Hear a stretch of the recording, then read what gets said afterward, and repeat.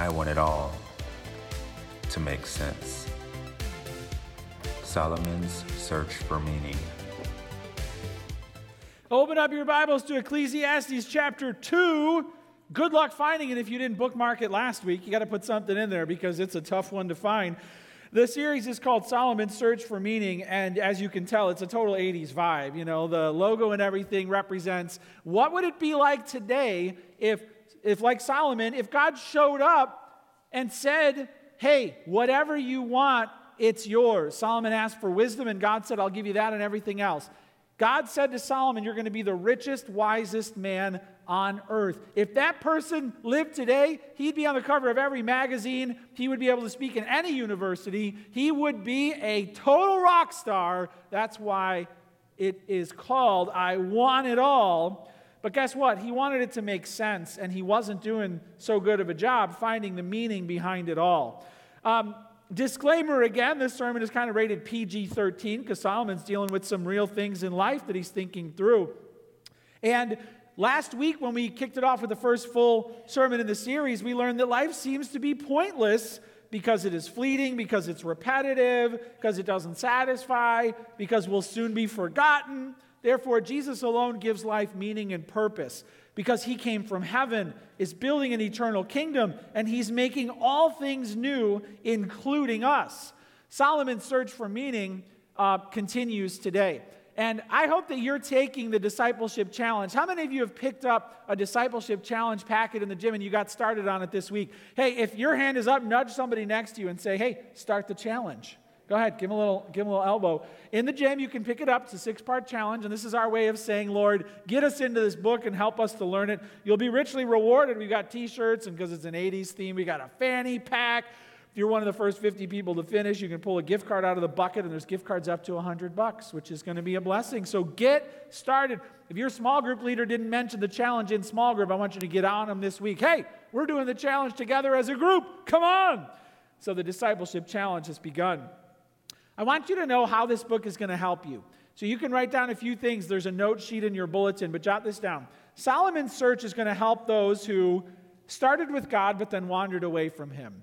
And maybe this is you. Maybe you had a Christian upbringing. You were raised in a Christian home. You learned Bible verses. You went to classes. You got confirmed. You started with God, but then you wandered off. God just isn't that important to you anymore. Church isn't that important. You're not really into that stuff. Solomon's search is going to help you. Jot this down. Those who are trying to live a worldly and a godly life at the same time. So ask yourself, is this you? Are you trying to come to church, sing the songs, read your Bible, but you're also doing very worldly things at the same time, sinful things that you know are going to make God upset. You're trying it both ways, which is exactly what Solomon was doing. If you're trying to live a worldly and a godly life at the same time, Solomon's search is going to help you. Jot this down. It'll help those who are walking closely with God, yet still battling feelings of futility and frustration. So look, there are those who are in a great relationship with God. You're doing it right, and yet still at times you're going to feel like, is it working? Is it worth it? Things aren't going the way I thought. Why? John the Baptist even was like, write a letter to Jesus. Are you really the Messiah? I'm kind of having second thoughts about following you. It's normal to have these feelings at times, and God's search, Solomon's search, is going to help you. And then those who've never followed God but are searching for meaning. Solomon's search is going to help you. You never really knew God. You never knew how to know God. You didn't grow up in a church, but you're looking. And Solomon's search is going to help you. Wherever you're starting, whether you wandered away, you're trying to do it both ways, worldly and godly, you're close to him but struggling, or you've never sought him, Solomon's search is going to help you. Let's pray, and then we'll get into Ecclesiastes chapter 2 together. Father, I pray that you would bless the preaching of your word. This book in particular, drill down to the very roots of our motivation, our desire, and how we feel right now. I pray that you would help us to find a lasting source of joy, because Solomon couldn't, and help us to join him in his search and to find out what he discovered. And we pray this in Jesus' name. Amen. Ecclesiastes chapter 2. I'd also recommend to you, if you want another resource, there's a book by Philip Ryken called Why Everything Matters. and it's the gospel in Ecclesiastes. I'm drawing very heavily from this and other commentaries, but a lot of what's getting into the sermon is coming right from his book. When it comes to Ecclesiastes, we are going to learn today 4 secrets to unhappiness. 4 secrets to unhappiness. So I'm really going to make sure you know exactly how to live an unhappy life. Get your pen ready, because you're going to want to learn these lessons. The first one comes from last week, chapter 1, verse 18. For in much wisdom is much vexation, and he who increases knowledge increases sorrow. Jot this down. How to be unhappy. Number 1, excel in your own knowledge and virtue. Excel in your own knowledge and virtue. Get that degree or 2. Know a lot more than most other people. Know things that kind of give you an advantage in life and help you to make the right choices. And pride yourself on what you know and arrange your life according to your knowledge. And Solomon says it won't work. He was literally the smartest on the planet. And after all of his knowledge, after all that he knew, he realized a few things about the limitations of knowledge. He realized you can't know it all. There's never-ending things to learn. And he also learned that no matter if you know the right way or not, there are people around you who don't care. And unfair and unjust things will happen to you, and people will do things that you can't understand. And he's like, this knowledge thing didn't do it for me. If you're building your life, if you pride yourself on knowledge, guess what? It will leave you unhappy. Jot this down. If you want to be unhappy, rely on your own understanding. Rely on your own understanding. You getting more knowledge, you reading the next book, you getting this thing figured out. I know where this is going. I know where the world is heading. I know how this is going to turn out. I know. It's going to backfire.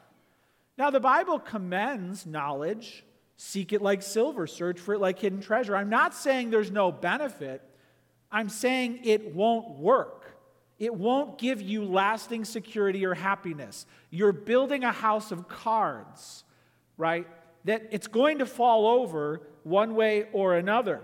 If you rely on your own understanding, especially to the exclusion of God or revelation, you won't find happiness. It's a dead end. Here's a picture of one of the biggest libraries on earth, the Oxford Library. I got to visit there for a few days because of a conference we were passing through, so we stopped by, took the tour. They said, what's amazing is not only is Oxford the foremost center of learning in the world, but they've built one of the largest libraries under the city. The city stands atop the total of human knowledge. The books underneath the city, the library, there's a train underneath that takes you to the book you want to get to.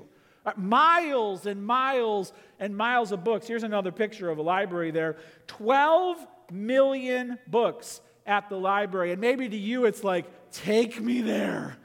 I love reading. I'll just sit and learn and learn and learn. Guess what?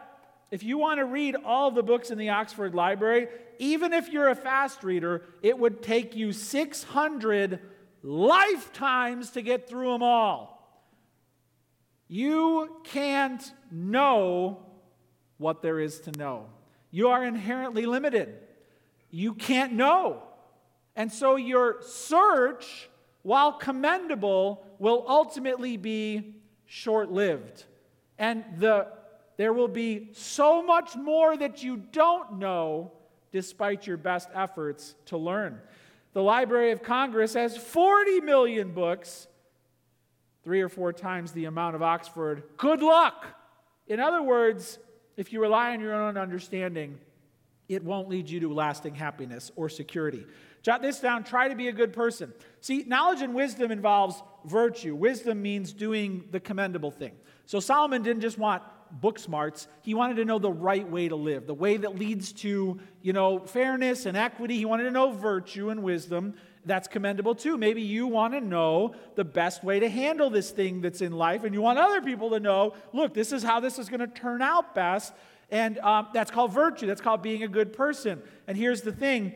Doing the right thing, maybe even trying to surpass others in being good, you will only deceive yourself. Because Solomon knew that despite his best efforts to do the right thing, there's a big part of him that wanted to do the wrong thing. He did the wrong thing a lot, even though he knew it was the wrong thing. You'll do that too. Why have I been such a fool again? You will thwart yourself in trying to do what you know is right.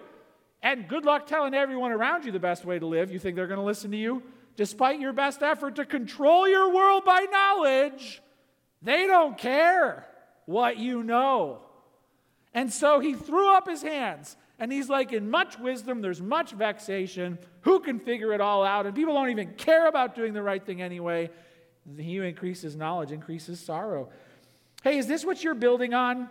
Are you trusting your knowledge, your mind? You're going to figure it out. Are you building on that? Listen, everything you know will soon be buried in the sands of time. It will not last. Even if it's working for you for now, it won't for long. And in the end, it all goes away. We can only know in part in this life. Soon we will know in full. We have to have our mind in its proper place. Solomon was trying to figure that out. How to be unhappy? Number one, excel in your own knowledge and virtue.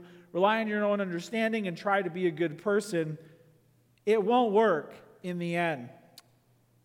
Solomon said in chapter 2, verse 1, "So I said in my heart, come now, I will test you with pleasure." Wisdom didn't work. Moving on. And he's kind of having a little self-talk here. Do you ever talk to yourself when you're in the car, when you're home alone? If you have pets, do you talk to your pets?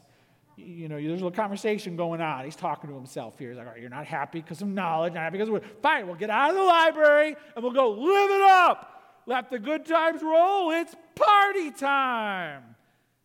Test you with pleasure. Enjoy yourself. But behold, this was also vanity. Instead of laughter, it is mad, and of pleasure, what is it?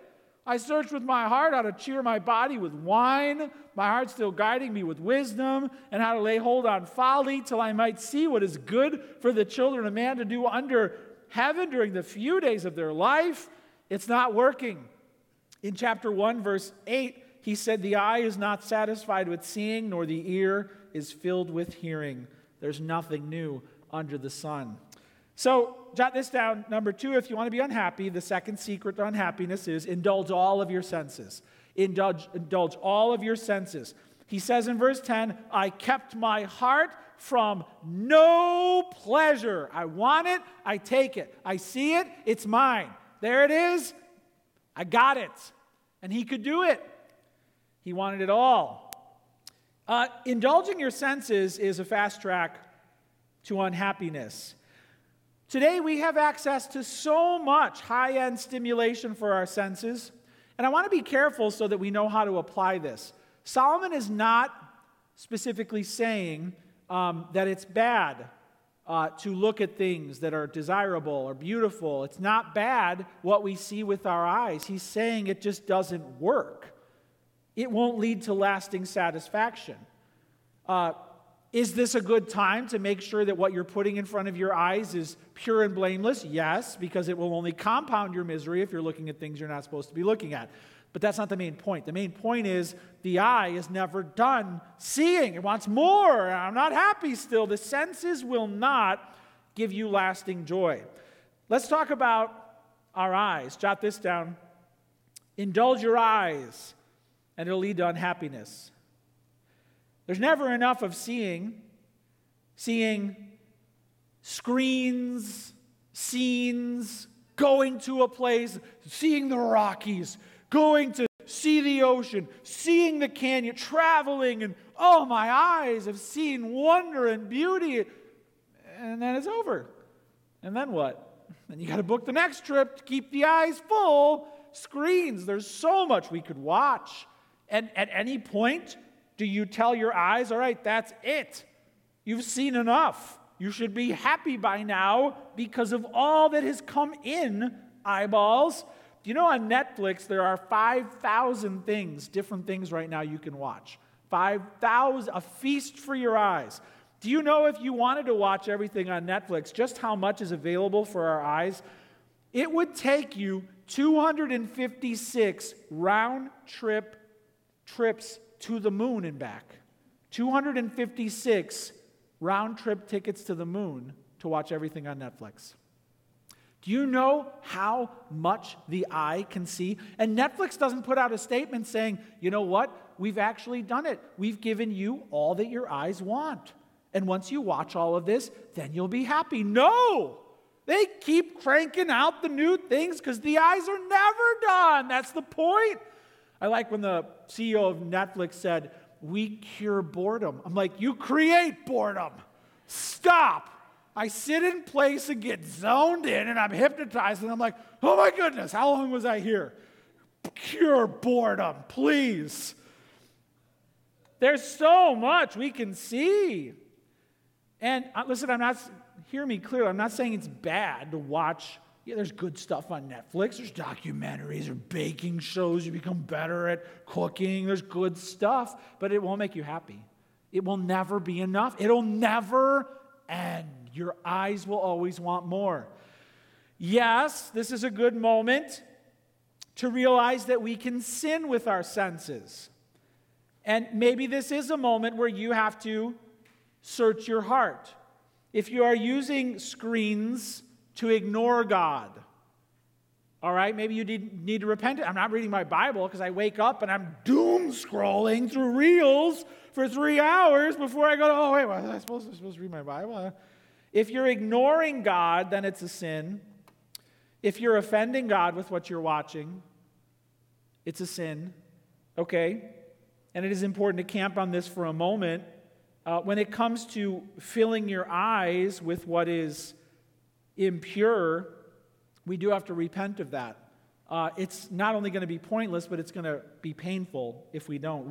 One porn site reported in 2019 that they had 3.5 billion views. How many people are on earth? They had 3.5, one site, billion views. The eyes. 30% of all data transferred across the internet is pornography. The eyes. And listen, yes, if you are filling your eyes with filthy, worthless, and look, a lot of people are like, oh, I don't look at porn, but the stuff you watch on Netflix is porn. Let's face it. I don't care what it's rated. You shouldn't be watching it. We all have to guard our heart. Maybe you do need to repent this morning, and maybe you do need to say, why am I filling my eyes with this nonsense? Number one day of the week to watch porn? Sunday. Number one day of the week. Today. It's porn day. Right? Maybe you need to repent of that, but I want to be clear, that's not the point Solomon's making. He's not like, well, I'm going to start looking at better things. He's like, my eyes never stop asking. Let's go here now. Let's go look at this now. That's great. I need something new and something new. It's never over. You know this is true. I know this is true. The craving of the eyes. And look, if we indulge our senses in a way that's wholesome or sinful, it's not going to work. It doesn't lead to lasting happiness. The eyes. Let's talk about the ears. Jot this down. If you indulge your ears, it's not going to make you happy. Solomon talks here in verse 8. He says, I got singers, both men and women. Now look, this is 1000 BC, okay? There was no Alexa play Freebird. You know what I'm saying? It's like Judah get the harp, okay? You wanted music, you needed the musician and the instrument in the room. That's how you got music, okay? That's it. And maybe if a family was lucky, they had somebody who learned the tambourine in school. Like, all right, we're not talking like in your home you could enjoy music. Music was a luxury. Solomon had his own record label. Do you see why the theme is this like rock star guy? Like if he was alive today, he would have a record label. He would have some of the most famous pop artists. He would have them at his parties. He'd be on Rolling Stone magazine. He was the top of the top of the top of the human pyramid. And imagine if you could be there. And then you weren't happy. I got these musicians. Look, she's American Idol. She's the best in the land. It's good. But now, I don't know. I'm bored again. Louis C.K. last week, did you see that sermon, comedian, where he's like talking to Conan O'Brien. He's like, you know that thing in here, the big emptiness, the like, I'm lonely. And Conan's like, yeah. And he's like, yeah, like life is sad. He's trying to tell everybody how life is sad, and he's a comedian. Solomon's trying to say the same thing. Look, I've got all this stuff, and my ears are full with the best music, and it's not doing it. Spotify has 70 million songs you could listen to. Do you know how spoiled we are? Do you know how spoiled we are? 70 million, you can listen to anything you want. And they keep making more because it's not enough. 2.9 million podcasts are waiting for you. There's so much that can be heard, but it's never ending. It's all part of a cycle of futility and frustration. That's his point. It's not bad to listen to a podcast. It doesn't work. It doesn't last long. It keeps going around and round and round, and then that gets old, and then that gets old, and then that gets old, and I'm not happy still. Indulge all of your senses. Indulge your eyes. Indulge your ears. He talks about comedy, laughter. This comes up again, and we'll camp on it, but it's worth saying in passing that comedians often try and tell us about their depression. Robin Williams, got a picture here of his star. Funniest man alive for so long. And tragic ending. They're doing I think CBS is putting out a new documentary on him. There was a book released about his last days. He got diagnosed with Parkinson's, but it was actually something else. His brain was breaking down. He's filming the Night at the Museum, that last one. Coming home from the studio, where he's in a movie, sobbing uncontrollably. What's wrong? What's wrong? And he was losing his ability to control his body. He was losing his ability to control his mind. But he said, I can't be funny anymore. I can't be funny anymore. I don't know how to do it. And that was that. That was it. It worked for a while. Comedy works for a while, but it doesn't work. You see what I'm saying? It doesn't work. It doesn't last in the end. Ears, jot this down, the mouth, food, drink, party time. He says, I searched my heart how to cheer my body with wine. Maybe that's you right now. Maybe it's your mouth where you're trying to escape. You're trying to transcend. You want the richest food. You want the best steak. You're going to go on the Napa wine tour, the finer things in life. Food and drink in particular, it's like we spend all this money and then tomorrow comes and it's like, yeah, what do you want to do for lunch today? Yeah, money runs out. And the more you eat, the more you drink. Actually, the bigger problem you have. Am I right? You know, like the more you try and feed you in this way, the more of you there is to take care of. I mean, let's face it, it doesn't work. It doesn't work. And the things we can put into our mouth, this is again not the point of the sermon, but you can put things into your mouth that are sinful. Why am I getting drunk to drunkenness? Why am I smoking that? Right? Why am I eating that to try and achieve an altered state that I know God forbids? Do not be drunk with wine, but be filled with the Spirit. Why am I doing with my mouth what I know is not wholesome and upright? And I'm hiding it from people, and I've got this addiction. Why? Because I'm trying to have it both ways. Sing and worship God and go to church and put things in my mouth that are sinful and leading me to an escape state that I know is wrong. Why are you doing that? Because you think it's going to take you to a happier place. And listen, it's not. Maybe you do need to repent today of something you're putting in your mouth that is a sin and you know it and you're multiplying your pain, your integrity's gone. Maybe you do need to repent of that. That's not the main point of the message here, though. The main point is indulging your senses, it's a dead end. It's not going to last. Number one, excel in your own knowledge and virtue. Number two, indulge all your senses. Those are two secrets to unhappiness. Do you want the next two? Here they come. Number three, build your own legacy. Build your own legacy. So that didn't work. Next. Why am I so unhappy? Next. Number four, I made great works. I built houses. Here come Chip and Joanna. Built great houses, the fashion, the accessories, planted vineyards for myself. I made gardens and parks and planted in them all kinds of fruit trees. He's trying to replant Eden here. Do you see that? Do you notice that? Man operating life according to the knowledge of good and evil and wisdom, looking for life. Do you see Eden in this? He can't find the tree of life. Do you see that? He's trying to replant Eden and he can't do it. Made pools for myself to water the forest of growing trees. Still not happy. Great works will not make you happy. We have a picture of Solomon's temple. He built the temple for the Lord on the right, which was great, but then he spent twice as long building his palace. Yeah, I'll build God a temple, and then I'll take twice as long building my palace. His princess gets a palace. He's got a forest palace. He's decking himself out. He's really worried about his own kingdom. That's the point. He wants it both ways. He really wants to build his own empire, his own name, his own kingdom. It's very selfish. His palace area is on the left, and that's really where the action is.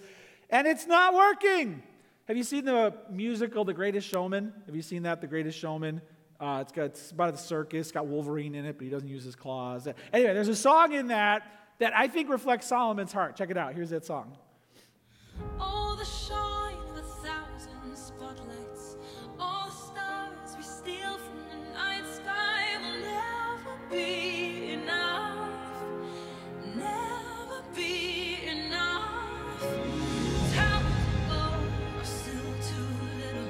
These hands could hold the world, but it'll never be enough, never be enough for me. Never.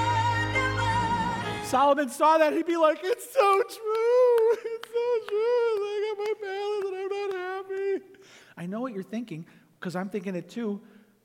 Boo-hoo! Stop your whining, Solomon. You've got gold, and you've got, the last thing we need is more celebrities complaining about how their life is hard. Am I right? Last thing you need is an influencer complaining about her trip to Hawaii, not going away, blah, blah, blah, blah. I don't care. And it's easy to dismiss him. But look, his cry is desperate. Okay? And we're the same. We're saying the same thing he is. So we're not supposed to dismiss this. You try to build your own legacy, it's not going to work. Jot this down. You can achieve great works. I don't know what that means to you. Impressive resume. This will surely last. This will make me happy. This will fill me up. Now I'll feel like a somebody. I don't know what that is. I don't know what your empire is. I don't know what you want to build. There's a lot of things that we would consider a great work. It's different for every person. Me in the spotlight. This is happening way too much in the church world. Men, women, using the church to build their own empire. No. Okay, the bride of Christ loves one man, Jesus. Too many people today want the bride of Christ to love them. All right, the bride of Christ is a rugged woman. And any man or woman who tries to put their coat on her or get her to love him, she will shake you off and make you pay because she belongs to the Lord Jesus Christ. Too many empire builders in the church today, and the church has been ravaged by them because they want their kingdom and they're willing to use the church to do it. Achieve great works. Jot this down. Acquire massive possessions. Acquire massive possessions. He says, in verse 7, had great possessions of herds and flocks, more than, he'd own the best restaurant chain, more than any who had been before me in Jerusalem. I also gathered for myself silver and gold, the treasures of kings and provinces. An economist did the math here because it says how much gold and silver he was importing. In today's dollars, the estimate of Solomon's peak net worth is between $2 and $3 trillion. Richer than the richest today. He's not happy. You need that purse. You need that next accessory. You need that car. Please hear me. I'm not saying that having something is the point of this sermon. Sure, you might want to do a spot check. Do I have too much? Am I really setting my heart on this? Is money too much of a big deal for me? All of that is important for you to gauge. Not the point of the sermon. The point of the sermon is it doesn't matter. It's not going to work. You can literally have it all. Everything on earth can be yours. The temptation of Christ. Bow to me and it'll all be yours. And Jesus was like, get away from me. Get away from me. Why? Because he's got that coming already. Satan was trying to early delivery. It's all he can promise you. Faster delivery. Whatever he offers you, he's already coming. He's just got faster delivery. And there's a whole lot of pain in the box. Massive possessions. I'm reading a book called Affluenza. Affluenza. When too much is never enough. It's all about how it tracks the history of everyone's determination of what luxury is and how much more luxury we need to be happy. And it kind of exposes how advertisers, they never want you to feel like you've arrived. Like they'll show you a picture of your life and then frowny face, how could you be happy? And they'll circle what you're missing. Okay, well, I guess I'll buy that. And then within a little time, they'll be like, oh, but you don't have the newest version of that, or you need that plus this, or they can't ever announce you've made it, ever. And it's funny, there's stories about how the richest of the rich are really upset because only the rich could get the gold card in the past. Now anyone can get the gold card. I want a platinum card. Now anyone can get the platinum card. I want a titanium card. They want to go higher and higher and higher to leave you in the dust. Affluenza. And look, the whole system is set up for that. They need that to be true. They write in the book saying this, we are urged to aspire to a better, slimmer, richer, more sophisticated ideal self. And that ideal self is increasingly an exterior one. It's all about the outside. A better you. And if we fall for the lie, we're going to want more. And imagine if your net worth was $2.5 trillion and you woke up and looked at the mirror and said,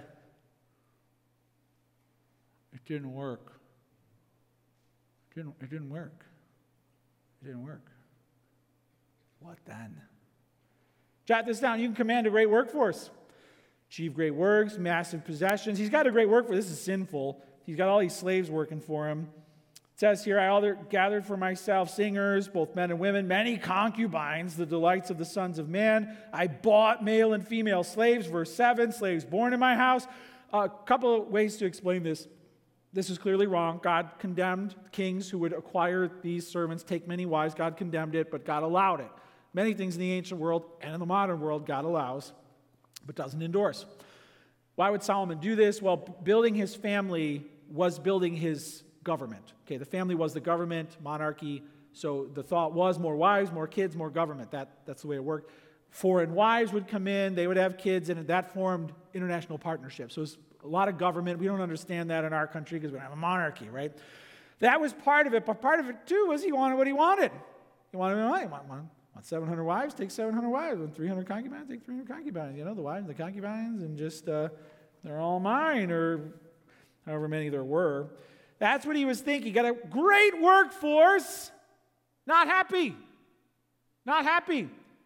So if you build your legacy, it won't fill you up. Tom Brady, after he won 3 Super Bowl rings, did an interview. Surprise. Check it out. Here's what he said. Why do I have 3 Super Bowl rings and still think there's something greater out there for me?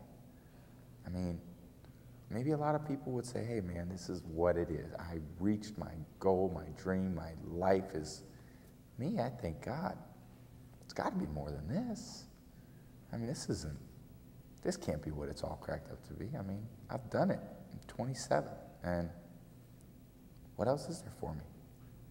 What's the answer? I wish I knew. We can cut it there. I wish I knew. 27, confetti. Stadium full of people cheering for him. Not enough. Not enough. I wish I knew. Go ahead, build your legacy. It's not going to work. 3 secrets to unhappiness so far. Excel in your own knowledge and virtue. Indulge all of your senses. Build your own legacy. And number 4, here's the last one. If you're not unhappy yet, here it comes. Enjoy forbidden relationships. Enjoy forbidden relationships. He says here he had many concubines, the delight of the sons of man. Between his wives and his concubines, he had 1,000 sexual partners. 1,000 sexual partners. Was he happy? No, he was not. Now, this is obviously sin. His many foreign wives ultimately cost him his kingdom. That was the biggest thing God was upset about. He allowed them to worship false gods, sacrifice to false idols. This was a big no-no. It led to a civil war. It led to a divided kingdom. Hundreds of years a lot of people died over this because of his folly. It turned his heart away from God.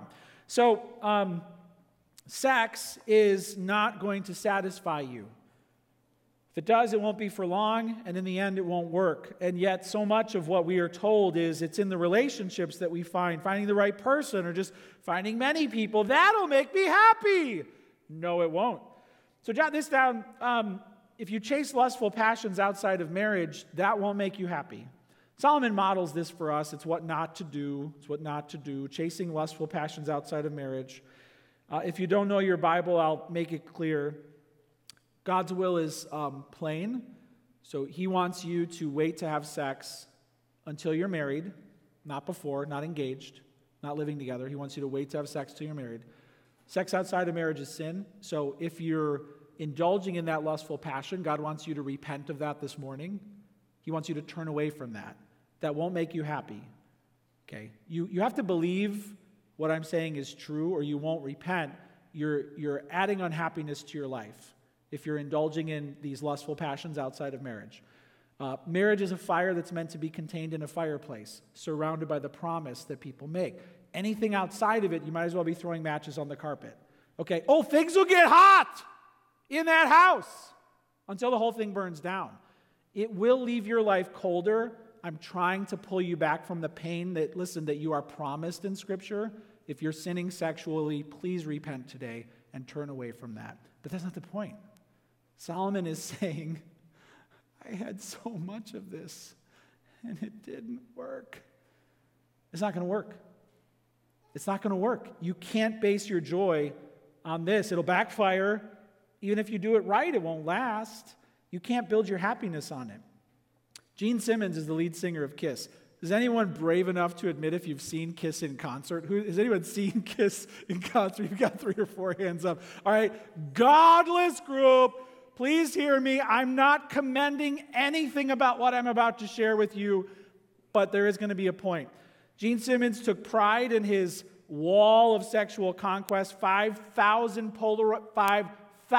Solomon had 1,000, 5,000 pictures on his wall of women he'd slept with. It's pride and joy. And then he announced that it's time to marry his girlfriend after 28 years in 2011. And the world said, what? Been dating a former Playboy model and had 2 kids with her, and she in her heart couldn't take it anymore. And she said, kids went to college, and she said, look, I'm done.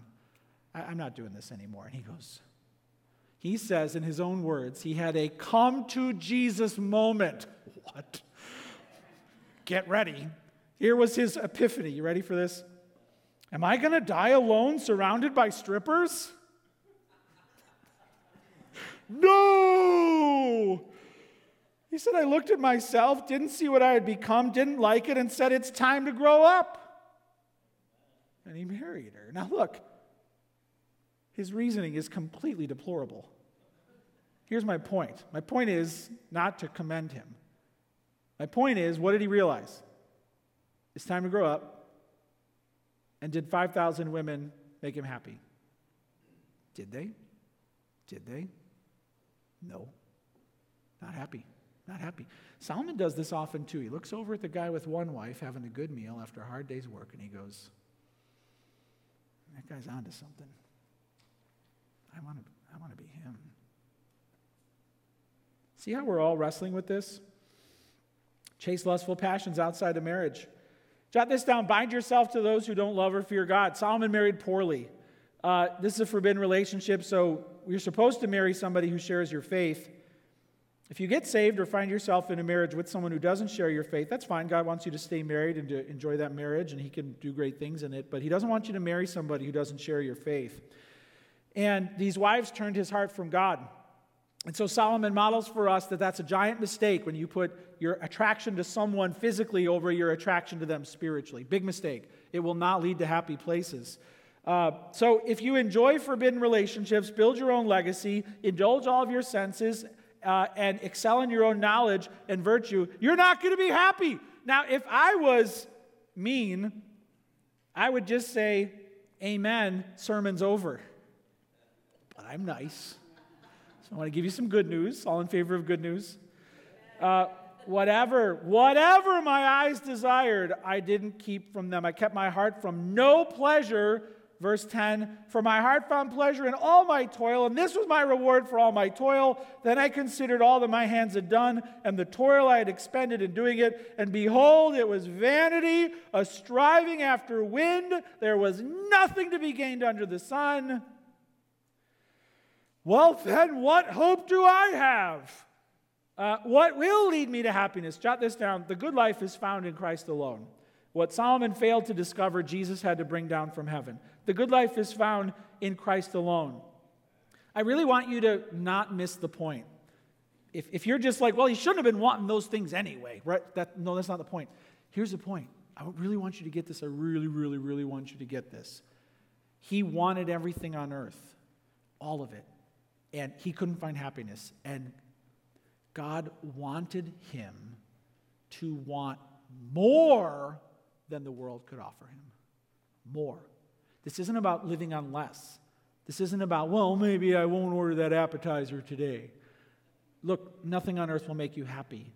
And as Christians, we want more than all of it. God wants you to want more than this world has to offer. Well, where can I find that? Jesus Christ, who came down from heaven. He is more than the sum total of everything the world is promising you. Jesus alone can give you the good, lasting life. Psalm 16:11 says, "You make known to me the path of life. In your presence there is fullness of joy. At your right hand are pleasures forevermore." Well, what does God have waiting for me up in heaven? A tic-tac? Pleasure forever. Some people act like heaven's going to get a 1-star rating. You want to know what gets a 1-star rating? Your life right now, 1 star. What? Half a star compared to what heaven can offer you. There's nothing here for us apart from what God is planning for us. Jot this down. He alone makes pleasure pure and lasting. He alone makes pleasure pure and lasting. He wants you to have joy forever. He doesn't want you to bind yourself up in things that can be destroyed. That's the point. He's got better for you, not worse.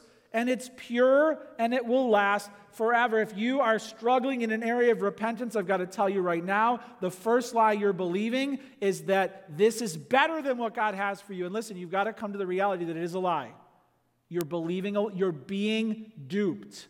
It's not better. God's way is better. Jot this down. He satisfies your soul no matter what you have or you don't have. You can be happy. You have it? Great. All right. You don't have it? Oh, well. Either, it's not about not having things. It's about where your joy comes from. He satisfies your soul no matter what you have or don't have. Great thinkers have commented on this. Check it out. Here's C.S. Lewis. C.S. Lewis says, "He who has God and everything else is no more than he who has God only." Oh, you have God and everything? Oh, bravo. I've got God and nothing, and I'm just as happy as you. See how it doesn't matter what you have if you have God. All right, here's the next one by Tozer. Great quote. "The man who has God for his treasure has all things in one. Many ordinary treasures may be denied him, or if he's allowed to have them, the enjoyment of them will be so tempered that they will never be necessary to his happiness. Or if he must see them go one after one, he'll scarcely feel a sense of loss. For having the source of all things, he has in one all satisfaction, all pleasure, all delight. Whatever he may lose, he has actually lost nothing, for now he has it all in one, and he has it purely, legitimately, and forever. Only in Christ do you have it all of it. He satisfies your soul no matter what you have or don't have. And jot this down, he prepares your place in his eternal kingdom. He said to the thief on the cross, 'Today you will be with me in paradise.' What do you want? New car, new house, new job. Big deal. That's it. How small is your request? I don't know about you. I want a brand new universe, and I want a new heaven, and I want a new earth, and I want no pain, and I want to see Jesus with my own eyes, and I want the city to be made out of jewels and gold on the streets, and I want to live there forever. That's what I want. Is that what you want? I want it all forever. I want all of that. Don't throw in a free car. Who cares about that, where I'm going? See, if you've got the gold of heaven in your pocket, you don't need to chase nickels down here. You don't need to. He prepares your place in his eternal kingdom. He is better.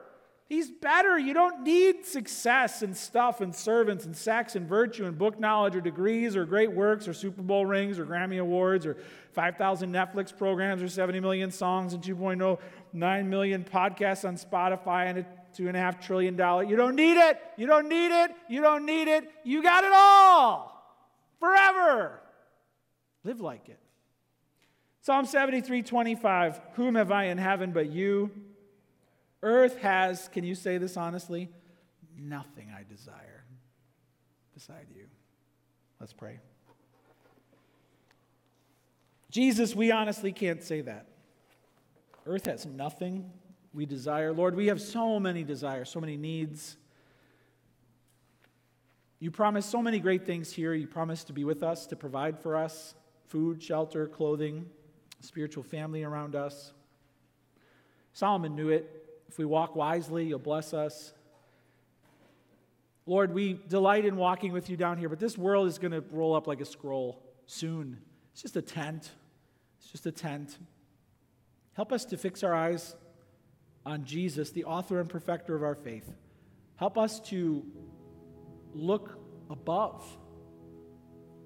Help us to look at heaven and what you've prepared for us, and to not set our minds on earthly things. Lord, forgive us for our fruitless pursuits down here, for setting our hearts on things that won't satisfy. And anyone who has felt the conviction of conscience today, I pray that they would repent.